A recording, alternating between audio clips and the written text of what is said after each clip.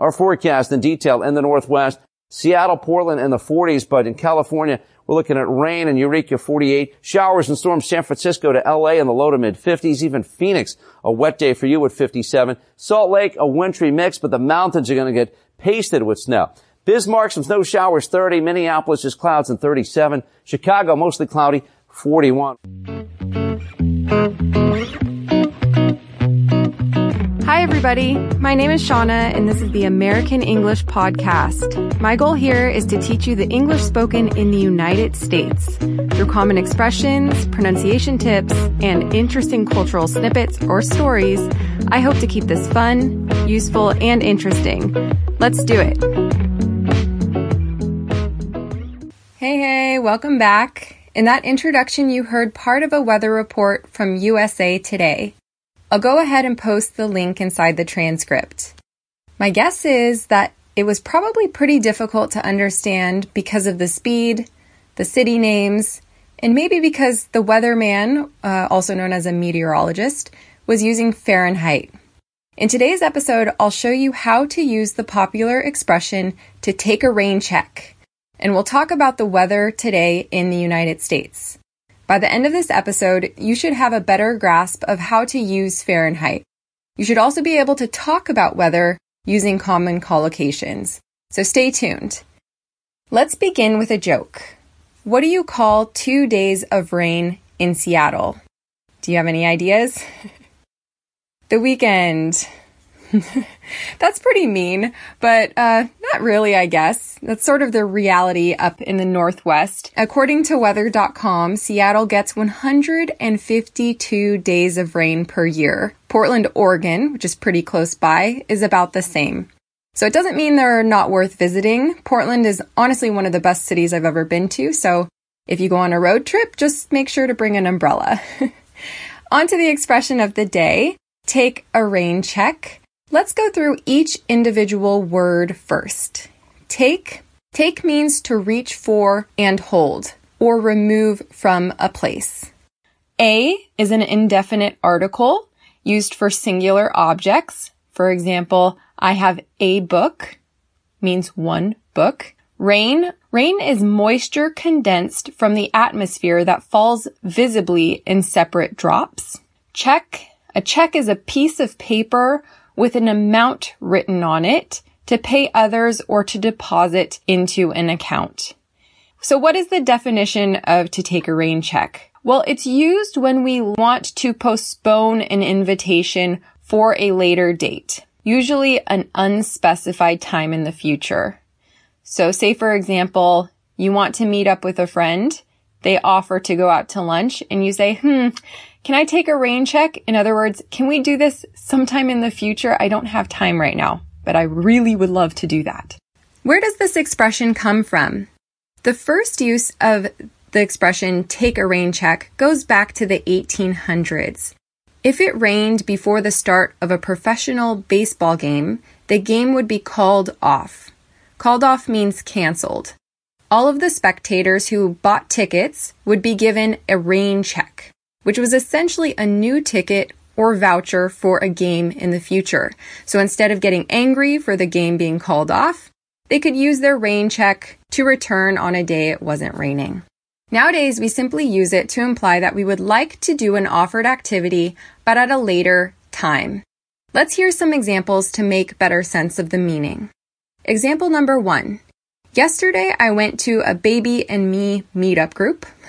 Like the name, it's essentially a group of mothers and their babies that get together every week to talk about challenges and successes of being a new mom. So at the end of the event, 2 of the moms invited me to go shopping with them. The timing was really bad though. My dad was working at my house, and so I needed to go back. And so I said, wow, that sounds really fun, but I have to meet up with my dad right now. Can I take a rain check? In other words, can I come with you too next time you go shopping? Example number 2. You've been very busy lately and have a ton of work to do. You can't seem to find time to clean your house, do your laundry, or run errands.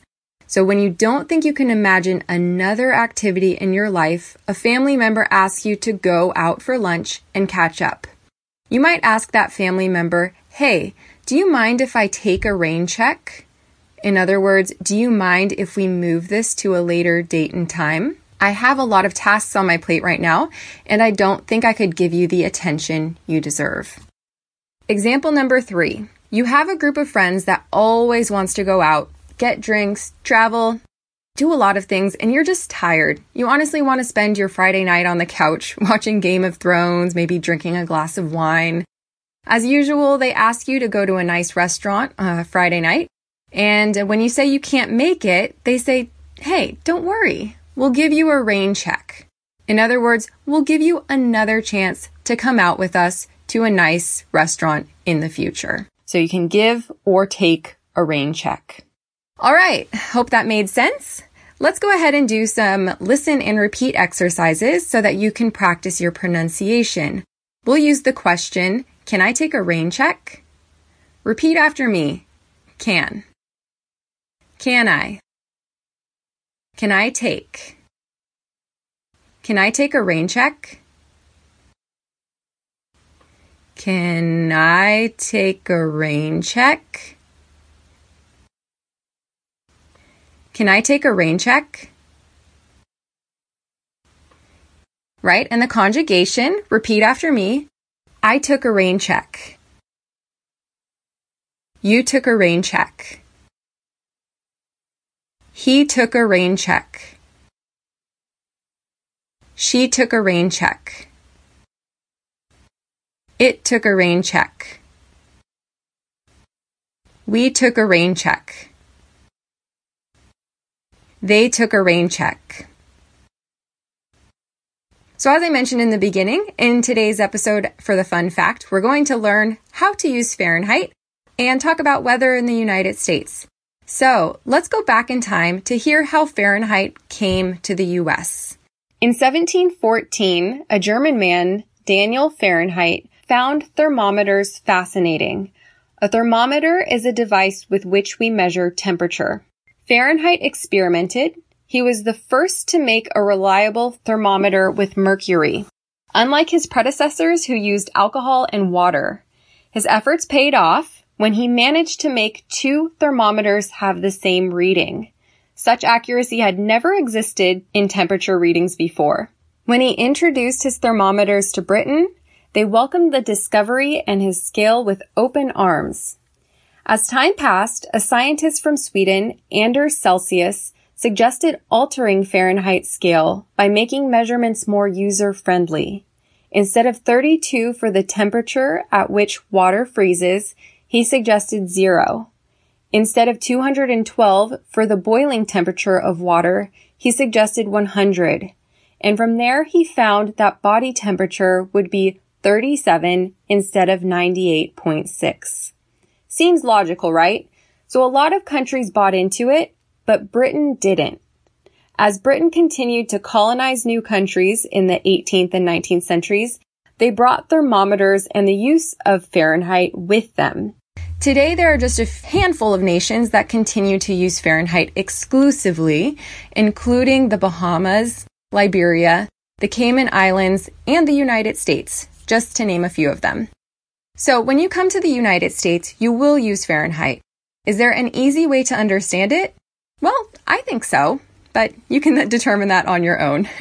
So on the government website on NIST, there's a really nice poem to help Americans understand Celsius. 30 degrees Celsius is hot, 20 degrees Celsius is nice, 10 degrees Celsius is cold, 0 degrees Celsius is ice. These reference points can make temperature conversion much easier than trying to calculate, right? Timesing the amount by 1.8 and adding 32. So let's go ahead and translate that poem into Fahrenheit using the equivalent of 30, 20, 10, and 0. 86 is hot, 68 is nice, 50 is cold, 32 is ice. Let me repeat that. 86 is hot, 68 is nice, 50 is cold, 32 is ice. So 30 degrees Celsius is 86, 20 is 68, 10 degrees Celsius is 50, and 0 degrees Celsius is 32 degrees Fahrenheit. So obviously, if you live in a country where the temperatures are higher or much lower, you might want to add a few more lines to this poem. But I think for most people, this is kind of a good range to understand, temperature and what falls in between. So let's go ahead and apply the poem in some readings of the weather today in different areas of the United States. As a side note, it's the end of June as I record this, so the very beginning of summer. So today in Portland, Maine, it's going to be in the low 60s all morning with a chance of showers, in other words, with a chance of rain. Looks like they'll have a cloudy afternoon, reaching a high of 69. Okay, so remember our reference point, 68. 68 is nice. So in the low 60s with a high of 69, well, that means it'll probably be a little bit colder than nice, so might be smart to bring a sweater, right? Next one, let's see, Honolulu, Hawaii. So it looks like there'll be nice weather today in Honolulu, Hawaii. It's a clear day. There's no clouds in sight. They'll have a high of 84 and a low of 77. So a high of and a low of 77. So what was our reference point for hot? Remember 86? 86 was 30. So, it'll be between hot and nice all day long. Very nice. Of course, humidity plays a huge role in how hot an actual location is. But in any case, this is just a general reference point. So let's move on to New York. It's currently drizzling or sprinkling. This is when it rains lightly in New York. It'll get up into the upper 60s, or it'll get into the upper 60s this afternoon, and it will drop down into the lower 50s tonight. So it'll get up into, or it'll get into the upper 60s, and it will drop down into the lower 50s. Do you remember what 50 was? Right? 50 was 10 degrees Celsius. Pretty cold. So at nighttime, you'll definitely need a jacket. Not unless you're warm-blooded, of course. Okay, and right now I am in Woodland, California. It's 77 degrees Fahrenheit, and that's about 25 degrees Celsius, right? So pretty nice. So note that order, degrees Fahrenheit, degrees Celsius. Never change the order. Never Fahrenheit degrees, never Celsius degrees. Always degrees first. So seems fairly straightforward, right? So let's talk about extremely high and extremely low temperatures. So I'll have to focus on historic information just because today it's pretty nice and all over the map. So historically speaking, the hottest place in the United States is Death Valley, which is in Southern California and has had the hottest recorded temperatures in the United States. So since 2000, Death Valley has reached 53.9 degrees Celsius multiple times, and that is equivalent to 129 degrees Fahrenheit. So what's that feel like? Well, I don't know the humidity. I'm sure if you visit there, you'll sweat like a pig.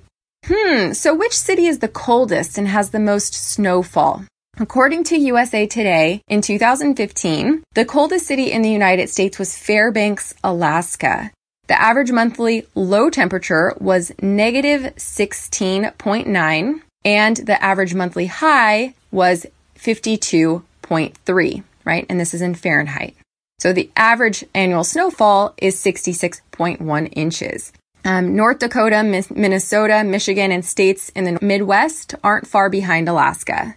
So which state is the rainiest?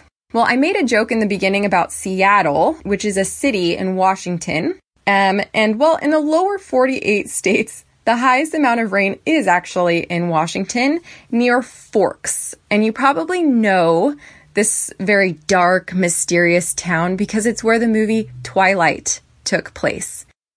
Twilight with the vampires. Yeah, so when the author Stephenie Meyer was asked why she chose Forks as the setting for her Twilight books, she claimed she needed someplace ridiculously rainy. So when it's not rainy, it's misty, foggy, and drizzly there. So the most rainfall offshore is on the island of Kauai. Chicago is known as the Windy City, but is it the windiest in the U.S.? Nope. According to USA Today, it's not even in the top 10. Actually, it's Jackson, Mississippi, and followed by Springfield, Montana, and Boston, Massachusetts. Which state is the most humid?